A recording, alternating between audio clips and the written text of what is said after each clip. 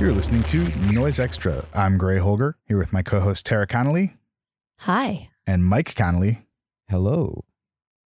And today, it's happened. I feel like there's been a lot of it's finally happenings here. And this one, gosh, we're going to discuss Intensive Care by Macronympha. Certainly one of our most requested episodes since day one. I wish we had an air horn. Right. And obviously one of the biggest and most important American noise artists of the 90s. Intensive Care being almost a manifesto for Macronympha. So we are excited to discuss it. And we also have some insight directly from Joe Romer that we will be relaying throughout the episode. So not only will you hear what we have to say about it, you will also hear what Joe himself has to say about Intensive Care. But before we get into that, we got to do some recent listening. It's been a while. Gray, what have you been listening to? So much stuff that I have forgotten. A lot of it, just because we've been kind of focusing on other things for our episodes, and during the conversation episodes, we don't really do a recent listening. And of course, during our recent Etrex Morgue episode, we did some recent viewing, which I always love because it's October. You got to watch some horror movies. Absolutely. Mm-hmm. But gosh, where to start? With maybe this Body Carve 3-inch CDR, which was a sort of demo show only thing he made, I think 15 copies of, and I managed to get my hands on one recently, and I'm just a really big Body Carve fan, and this was the final piece missing from my collection, so I'm very happy to have it. And I listened to it, I think 5 times in a row. It's a 3-inch, so it's nice and short, but I just kept hitting play on it over and over again. So that's some good stuff. Another thing I listened to numerous times in a row is Le Testament de la Lumière. Der Tod ist ein treuer Kamerad.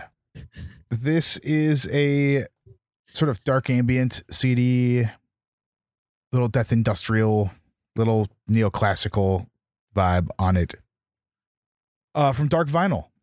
And I was completely unfamiliar with this, but it was recommended by Jim Rose to me when we had a conversation about Dark Vinyl CDs a while back, and we're both kind of nerding out over our love for the label and a lot of the great underrated CDs they put out. And he recommended this one, which I found cheap here in the US and grabbed because I was unfamiliar with it. And I'm glad I did, because this one also just stayed in the CD player, which I don't normally do that, but I've been working on a lot of stuff in the studio here. And sort of, I finally got cable in from my cable supplier. So I've been making contact mics left and right, which means a lot of time sitting in the studio, and which means a lot of time to listen to some great noise. Another thing I listened to recently is the Heavy Electronics 2 4 CD set from Tesco, which has Tesco Disco, I think is actually the proper title, but Inada, Anenzophalia, Condom and the Grey Wolves, and Satori from a 2-day festival in 1995, October of 95, actually. So I'm pretty sure that when we talked with Lapke back at the Hospital Fest, he said that would be his pick if he were to be a guest on the episode, if I'm not mistaken. I've had this for years, but somewhere along the way in numerous moves and what have you, I lost the booklet that came with it. All the CDs are separate in a binder. And a friend recently obtained a copy of this and passed it on to me. So I have the complete thing again, which is very exciting. Sick. And it's live material, but so great to hear these projects in 95 playing killer sets. I've always loved the Satori set, and this was my introduction to them. I later picked up the Infect CD, but it's still a project I'm not super well versed in. Condom and Grey Wolves, obviously just playing a ton of great material. They did some other collaborations around that time, like the Holy Communion double CDR on Nuit et Brouillard, who did the Fatal Impact cassette that we talked about many moons ago. Another great one to pull out this season, actually. And I got the new Death Throes Exhumed cassette on Terminal Industries Unlimited. And this is Ryan Jenks of Sixes and Garrett Whitmer of, well, Garrett and Misanthropic Agenda. Beautiful looking tape, nice paper, nice full tape shell labels with the circles cut out. I don't know who does that on all their tapes, but apparently Ryan did. And it just looks really nice with the... It's generous. Great Xerox, lost recordings by Garrett Whitmer and Ryan Jenks between 2006 to 2009 in Oakland and Los Angeles, found in 2016 and edited in 2019. And this was mastered by Scott Arford. So nice, weird variety of harsh noise and everything in between. Not sort of what I expected from Death Throes, given that I've seen a good number of their performances and heard a bunch of the releases, but different and varied and quite interesting. And I think that's probably enough for now. I'm sure there'll be more scattered throughout the next episodes. Sounds good. Well, we've mainly been listening to a lot of stuff that was part of our October episodes. So most people are pretty up to date with what we've been listening to. So we're going to go ahead and let a listener give their recent listening. Hey, what's up, Noise Extra crew? This is Shay Hardacre, also coming to you from sunny Los Angeles. I heard the call on your Patreon looking for recent listens. First and foremost, Heat Signature, Brain on War from Dada Drumming. Everyone is already talking about this. I'm not even going to get into it. It is an incredible tape. We all know packaging is perfect. Perfect military pouch, just like Anthony Saunders was talking about in his episode. Just great exploratory harsh noise. Much more exploratory than the other Heat Signature material, which leads me to the next tape that I had jammed, which was Heat Signature Disguised Human Presence. I believe this was one of the first releases. This was a self-release version in a nice big VHS clamshell. I'm going to open it right now in front of the microphone for a little noise ASMR. There we go. Nice big box. Got an awesome insert inside. It's got a nice Norelco J-card, all printed on that sort of light beige craft stock that is sort of become a signature of Heat Signature. Excellent aesthetics from Luke Tandy. Perfect wartime military vibes. Simple blown out Xerox style manipulation. Cool insert pasted to the inside. The material on this one is just harsh and vicious. Less exploratory than that Brain on War tape, but is just full on balls to the wall, American harsh noise, constant changes in tones and texture. It is always moving, always shifting, always churning, always in the red. It is a constant barrage of machine gun fire. They're such an incredible duo. Luke Tandy and Brad Griggs, and Heat Signature is by far one of my favorite current contemporary harsh noise acts. There is a CD edition of this release from White Centipede Noise. I also recently just got a box of 4 contemporary harsh noise sets released by Luke on Skeleton Dust Recordings. This was and is a series where Luke pairs 4 artists on 2 tapes in wonderful old school dead stock white clamshells, double cases. 3 through 6, which would be convenience, apathy, urbanization, and materialism. They all have an interesting name. Each of them have 4 artists. Convenience features Hostage Pageant, Kelly Churko, Obstacle Corpse, and Wrong Hole. Apathy features Blood, very much like our records style name. Brad Griggs, who is obviously a part of Heat Signature, Vaspotin, and then Vast Glory. Urbanization features Government Alpha, Grixigal, Heinz Hoff, and Sisters. Amazing lineup. Materialism, this was the most recent one. This has Legless, Vocomulus, KM Topfer, and Wolf Creek. After those harsh forays, I also got in a box from Matt Weinberg, who has a project called Betontage. That is one that I like. Connolly will not be able to pronounce. First was Betontage Hollow Floor from Strange Material, which was, I believe, his label with Andy. I'm forgetting Andy's last name. He plays in Passion Altar was his project and played in Ilmesti's black metal band. And then as well, Betontage Architecture and Sensuality, which was released on Male Activity, which is Brent. I forget his last name. He's got a project, BP. Male Activity is a cool label as well. All of this stuff is sort of Canadian-based variety of sounds. But Matt's project is firmly rooted in tape music, music concrete, harsh atmospheres, interesting sound sources, sound collage. Maybe Dillaway or Weiss would be some immediate comparisons, but funneled through contemporary harsh noise. There are periods when it gets more harsh. I'm excited to explore more. I have some other tapes from him, so having this big stack is really cool, and I'm excited to jam a few more of those. All right, thanks everybody. Thank you for that, listener. And just a reminder, if you're a patron of our podcast, you are welcome to send us your recent listening for future on-air reading. Please do.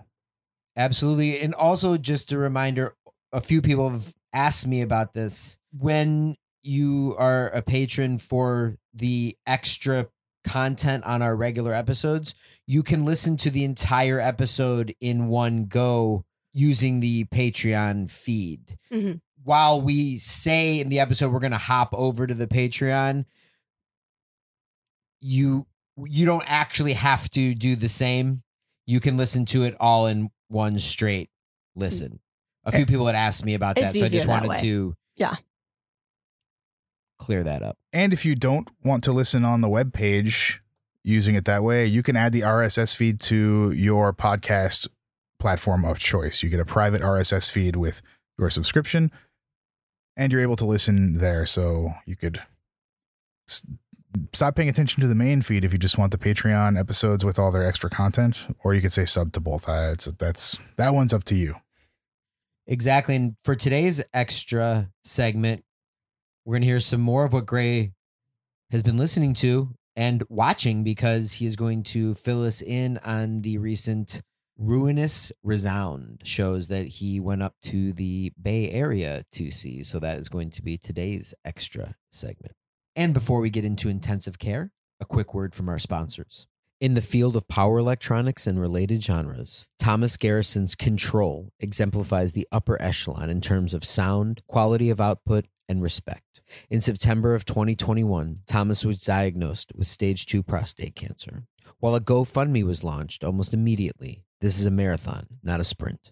Thankfully, many of Thomas's peers have shown additional support by creating exclusive tracks for a benefit compilation. Beside You in Strength features exclusive tracks by Nod, N Nile, Like Weeds, Vitriol Gauge, Straight Panic, Hive Mind, Auditor, Subclinic, Grunt Splatter, Theologian, Sickness, Murderous Vision, Wilt, Swollen Organs, The Vomit Arsonist, Cock ESP, The Law Raw Collective, Envenomist, TEF, Filth, Compactor, Isloscope, Purgist, Hollow Earth, Cistrenitis, Thoabath, Elcare, and Xiphoid Dementia. Available Friday, November 5th at chthonixstreams.bandcamp.com. Reminder, buying it on that day means more money goes to Thomas. Intensive Care. This is a definitive Macronympha record to me. 1998, Self-Abuse Records, gruesome cover, gruesome back cover, which we will certainly talk about, and gruesome booklet. But it's that sort of gruesome for Macronympha, so it's the mixture of sex and death. And there's never a bad time to listen to this record. And today falls into that category. It was not a bad time. It is 71 minutes long, very long by Noise CD standards, I feel. and pushing the boundaries of the CD length. I mean, 74 was the standard until they figured out you could do 80 minutes, right? So nice and long, and starts off with, I think, my favorite Macro song title ever. Ooh. Fucking My Nurse in the Dark, parentheses, after she gives me the morphine shot. Perfect Macro title. Yeah. It immediately sets the stage for the oncoming 72 minutes of pure Macro noise. I think this title, as well as a lot of the titles on the Government Alpha split, are some of my favorite titles of the Macro Nympha discography. And this first track is heavily in the cut up, cut in, cut out style of Macro. This first track is absolute sex, decay, and violence. And I think the violence even takes shape in the sheer amount of cuts you get in this. Like, hearing it, I just can't help but be in awe of the amount of work that went into making this track. That's, I think, very true of a lot of the Macro cut up stuff. It sounds worked in a great way, and that's sort of the dividing line on these first two pieces and the second pieces on the disc, is that the first two are in the cut up wild variety of Macro Nympha tracks, and the diversity on display within these tracks is really impressive, because there's not one style of noise. The cut up goes from all ranges. There will be some sort of like more quiet ambient sounds, more synthy outer space weird sounds, full on harshness, a lot of stereo difference. And given the length of these two pieces here, this feels like a C90 thrown in the 4-track double speed, half the length of that, because of the, 4 tracks using all channels. So that's why I think we see the 2337 here. This is a C90 in the 4-track. And one thing on display here is, I think, the 4-track and tapes. There is a lot of tape sound, tape manipulation in it, a lot of cuts, pauses, tape scree, and also a lot of this material, and I think with a lot of Macro material, they used and reused sources. You hear that, and even it's noted on some things, like this is the source material from this thing reworked into this. I think that's a really strong suit, and one of those sort of production techniques that I feel is maybe a little bit lost to time. When we look in the liner notes, this is the Macro lineup of Joe Romer and Tim Oliveira of Stimbox, with contributions from Al Brentnall of Molest, Roger Stella, who's the other name synonymous with Macro Nympha, and Kazuhiro Matsuyama, or Crack Steel. So all-star source material. And even when Roger wasn't as active in Macro Nympha, his source material was still being used on releases. A lot of stuff that he and Joe had recorded. Exactly. And directly from Joe himself, he states that Roger had moved out to San Francisco at that time. And here's what he has to say about the process of intensive care. I had lots of Macro source sounds, but I had to painstakingly construct the tracks. The edits were insane. I would stay up 3 days straight, shaping, building, layering, overdubbing, etc. And some of the results needed even more editing work. I think even Patrick bitched once to keep it moving forward. But finally, I was satisfied with the end, and it stands as a favorite amongst Macro fans as well as myself. Probably the last thing I ever did with over 100 cut-in edits per track. Now I prefer linear, non-multi-track recording. Just capture live. What's in the room? It makes sudden and full of surprises in the new work. I like that. And you really feel those edits, like you said, Gray, in these first two tracks. it goes so many places that it's hard to get your bearings at first. The first thing you hear is pure macro crunch crumble. So you know immediately you're in macro land. And then you go on this wild cut up journey for these first two tracks. And truly the vision of Romer staying up for 3 days straight, editing, cutting up hundreds of cuts, like that's not an exaggeration. Like if you know him, that is absolutely true. And you can hear every element of it. And it's this drive and passion and this completely unhinged devotion to it that I think is absolutely obvious in it. I just love it. This track is the red zone. He has stated that he was working on this while his father was in the hospital, as seen on the back cover. And that idea of intensive care, from that situation to the intensive care that he was taking with the noise, it all translates. And that staying up, dealing with a family member in the hospital and dealing with making this album, putting it all into what the final product will be. And really what a final product it is. This is peak macro and peak noise to me. 90s noise. This is really on the top of the heap. I find this to be a very inspiring record, and I think that this first piece really does it. When I'm listening to it, I get excited. I want to make noise. I'm picking apart how it's being done, what's being done with it, and I'm also losing myself to the feeling of it. I texted the Noise Extra group chat.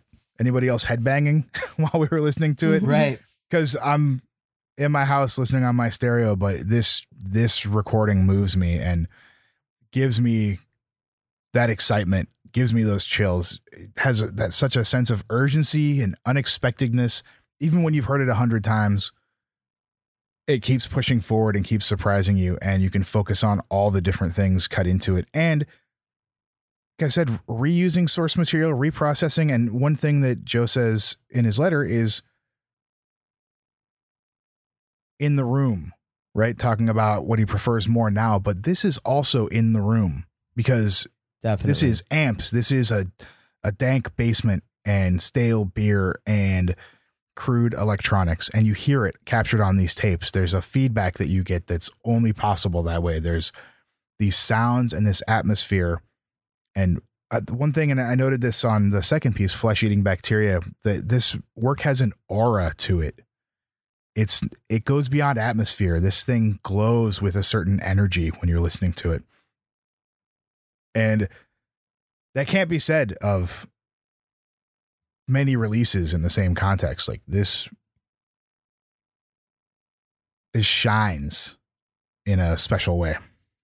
I like the way you put that. Mm-hmm. And one thing I'm always curious about, especially with a lot of the 90s artists, is if they knew that what they were working on was going to be a full-length CD, like a pure CD, and how that affects their approach.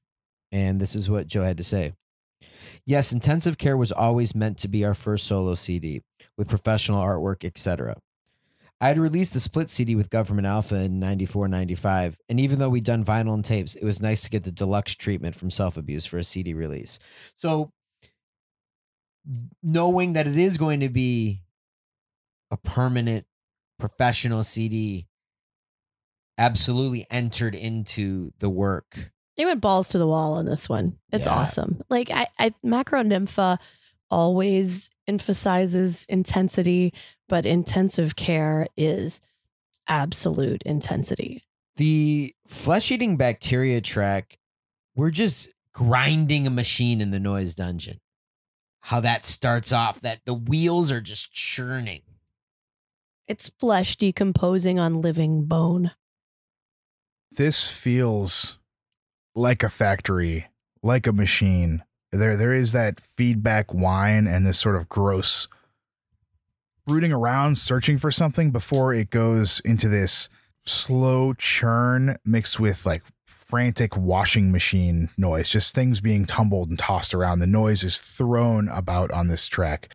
It's not always harsh, which is one of the things that I really like about this in Macro. When you think Macro and you think harsh noise, but there are moments of more atmospheric and ambient passages in here. There's moments in the last piece. There's this sort of outer space warp sound of 14 minutes in Fucking My Nurse in the Dark that is completely not what you would think of. The first thing that comes to your mind when you think of Macronympha, but it's there, it's present, and it's the juxtaposition of those sounds that keeps this moving forward and keeps it interesting. I think with Macronympha, when you go back and listen to a lot of stuff and a lot of releases, you find yourself saying that a lot.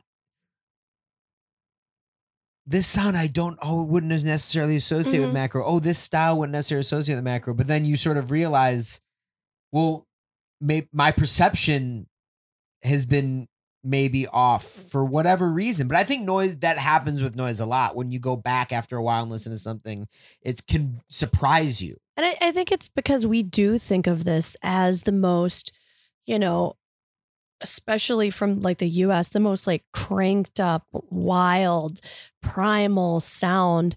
And then when you go back, I think the moments are so intense because you have these like twinkling, beautiful segments, and then it hits you back with that blast. And everything is so turned up that when you hit those kind of more peaceful zones, when you get that gorgeous atmospheric static, as soon as you get blasted again, it just makes it that much more potent. Like you don't get bored at all in any moment. Like these two, nearly 24-minute tracks, and they zip right by. Was that sound you were talking about, that music box dying sound, or was that a different? Because on the first track, there's this. Yeah, like 6 minutes in. It sounds like there's this dying music box, but it's this really beautiful sound that gets tangled and mangled and destroyed pretty quickly. I didn't think music box on that, and that's not the sound I'm talking about. The one in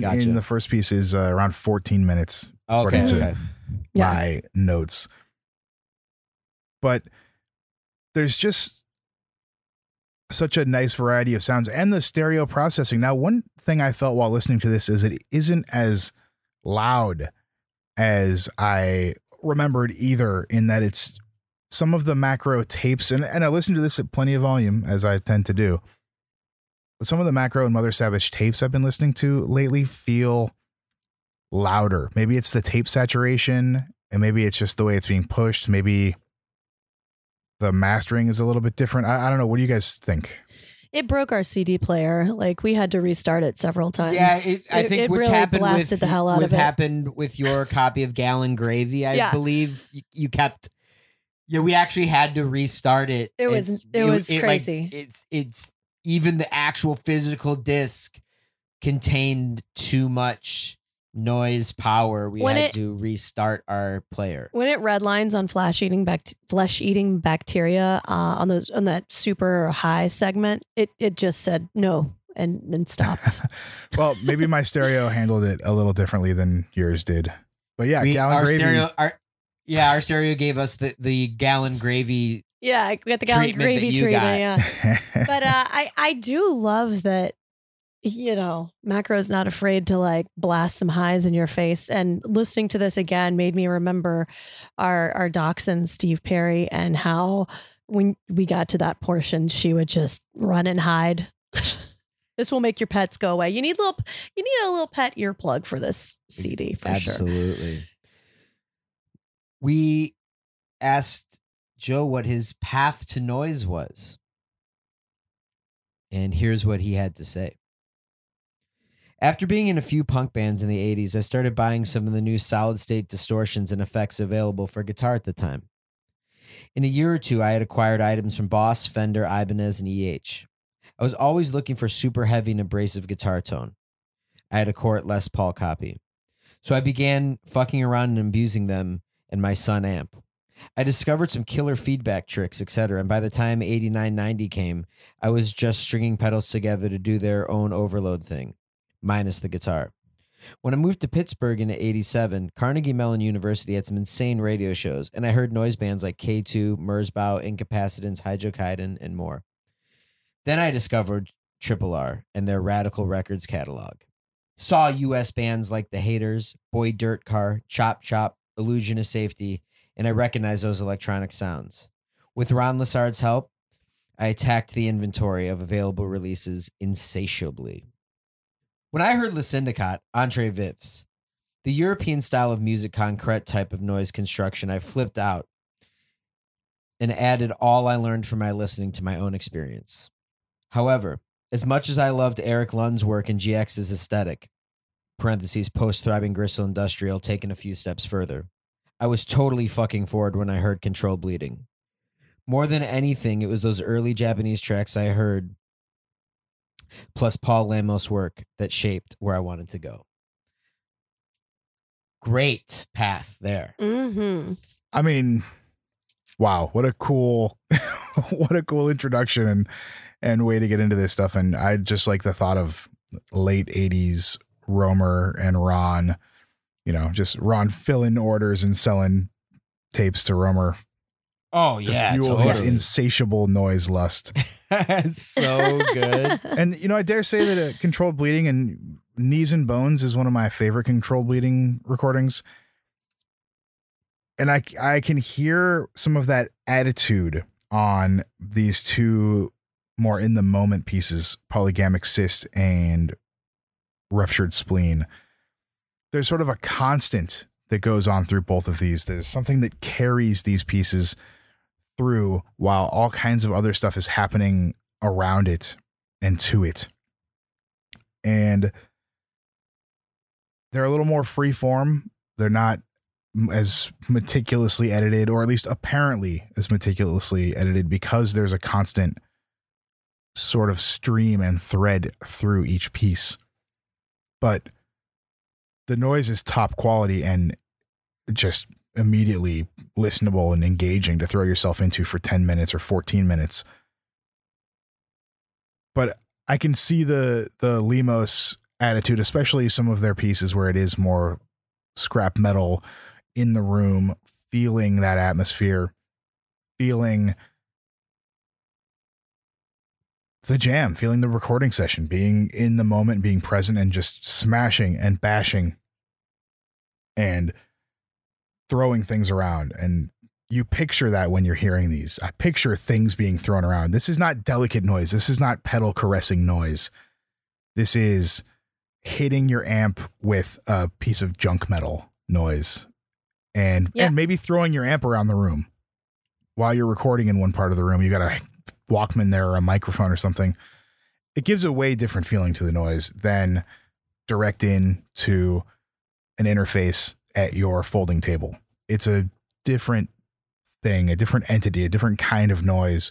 I'm not sure if that was just due to the time and where Joe was coming from, if just the production on 4-track and not having, I don't think of Romer as having a studio. I know that there's a corner part of a room or something where there's a bunch of stuff, maybe a basement.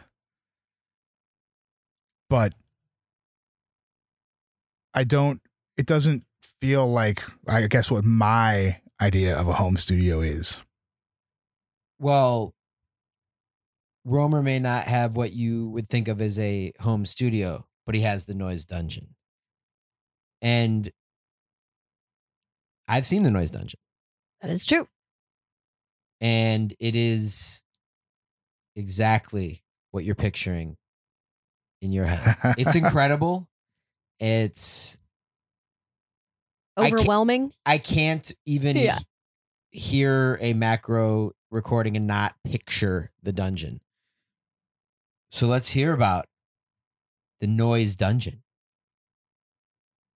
We started recording in the bedroom where the stereo equipment was. Then we moved to a large living room when we borrowed a reel-to-reel 8-track.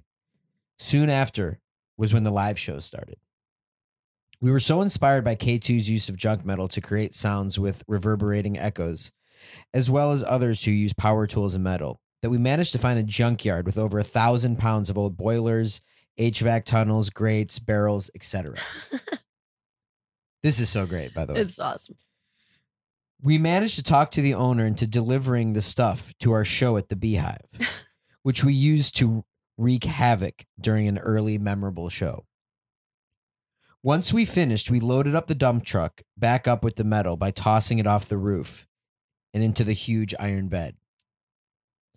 The guy brought it all to my house, and we set it up all over my basement laundry room so we could beat it, pound it, contact mic it, and use the several sound textures to create noise.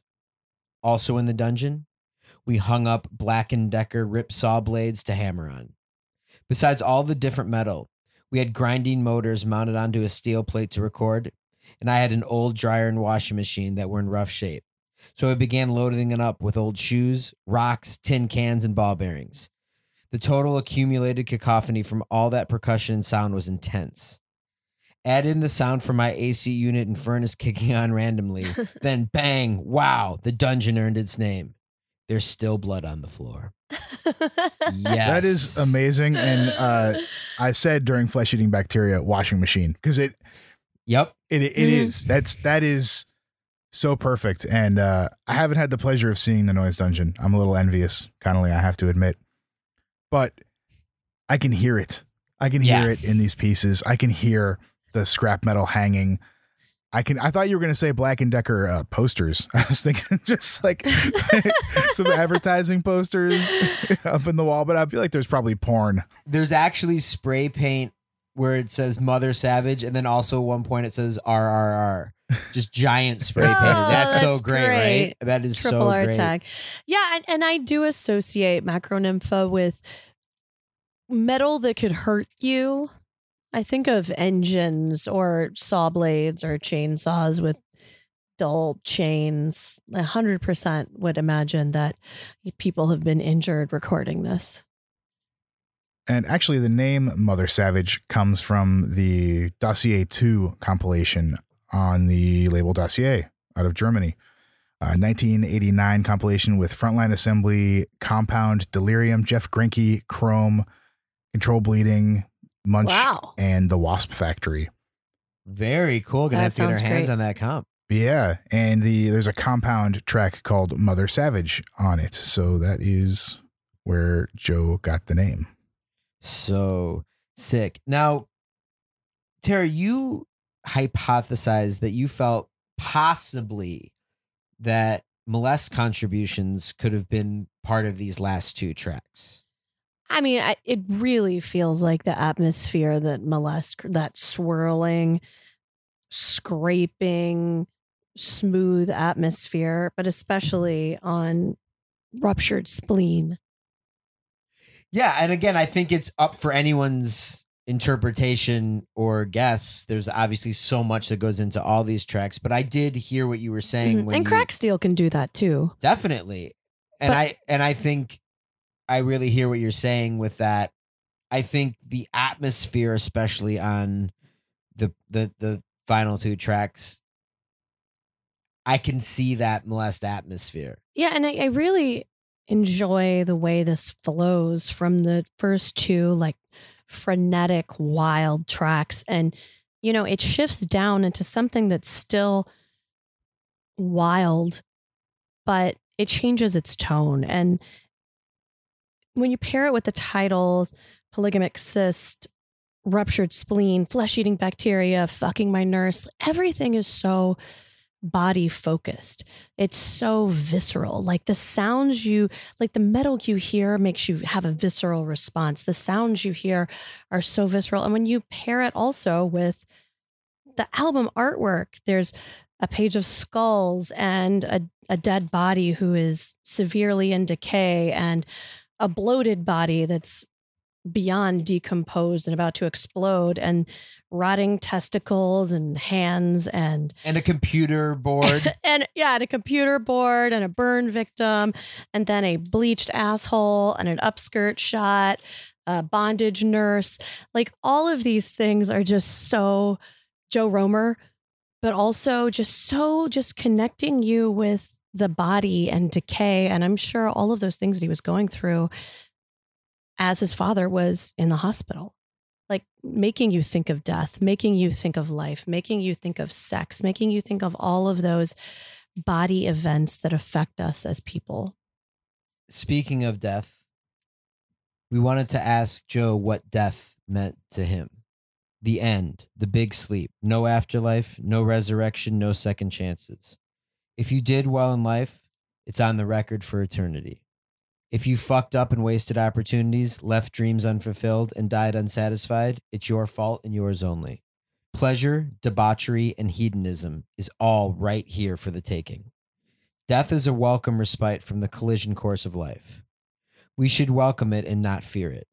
Beavis and Butthead have it right. Life sucks, then you die. Life does and can suck. But if you have the will, strength, and perseverance, it can be molded into a legacy and an experience to be proud of. Hell yeah, Joe. Yeah, if you do well in life. Well, Joe, intensive care is on the record for eternity. It absolutely is. Gray, what would you say is your favorite track on the record? I thought I knew when I was listening to it. I really did. It changes. But all four? Is that an okay answer? I think that's okay. Yeah. I think you can say that. You know what? You can say it.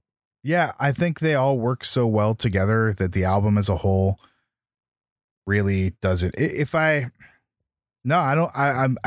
trying to pick and I can't pick, so I'm going to leave it at that. What about Connolly's favorites?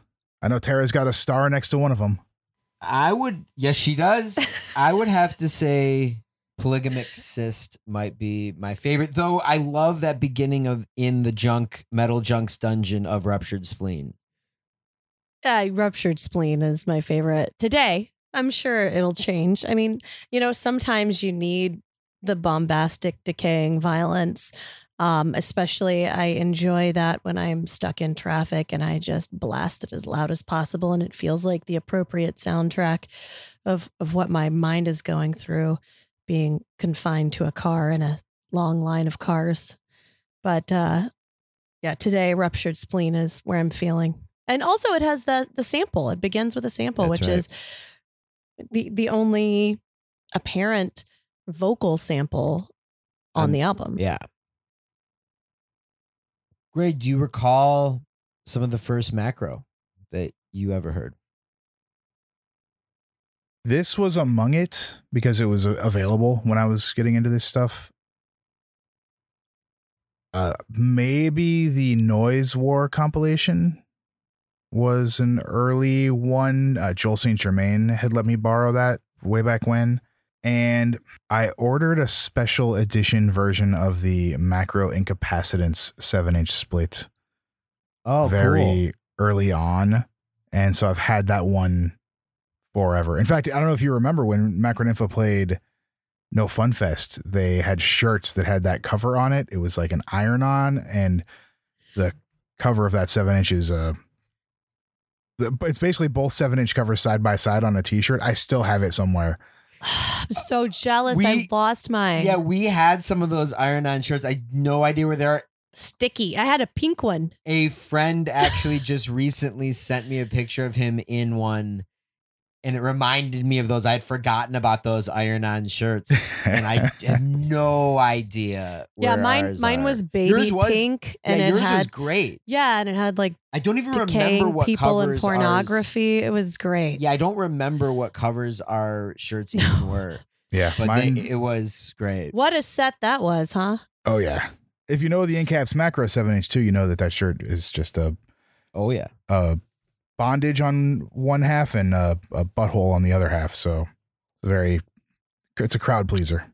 It sure is. Ah. The first macro I ever came across was most likely the Macro Government Alpha CD, Obliteration. Probably first heard it on Japanese American Noise Treaty. Would have been maybe the first track.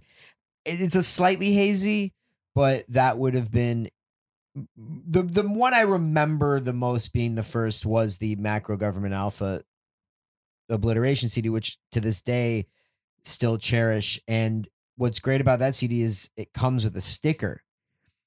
And a friend of the podcast once saw that I had put that sticker on the dashboard of a van, and he was in absolute shock that I would use the sticker, put it on a van.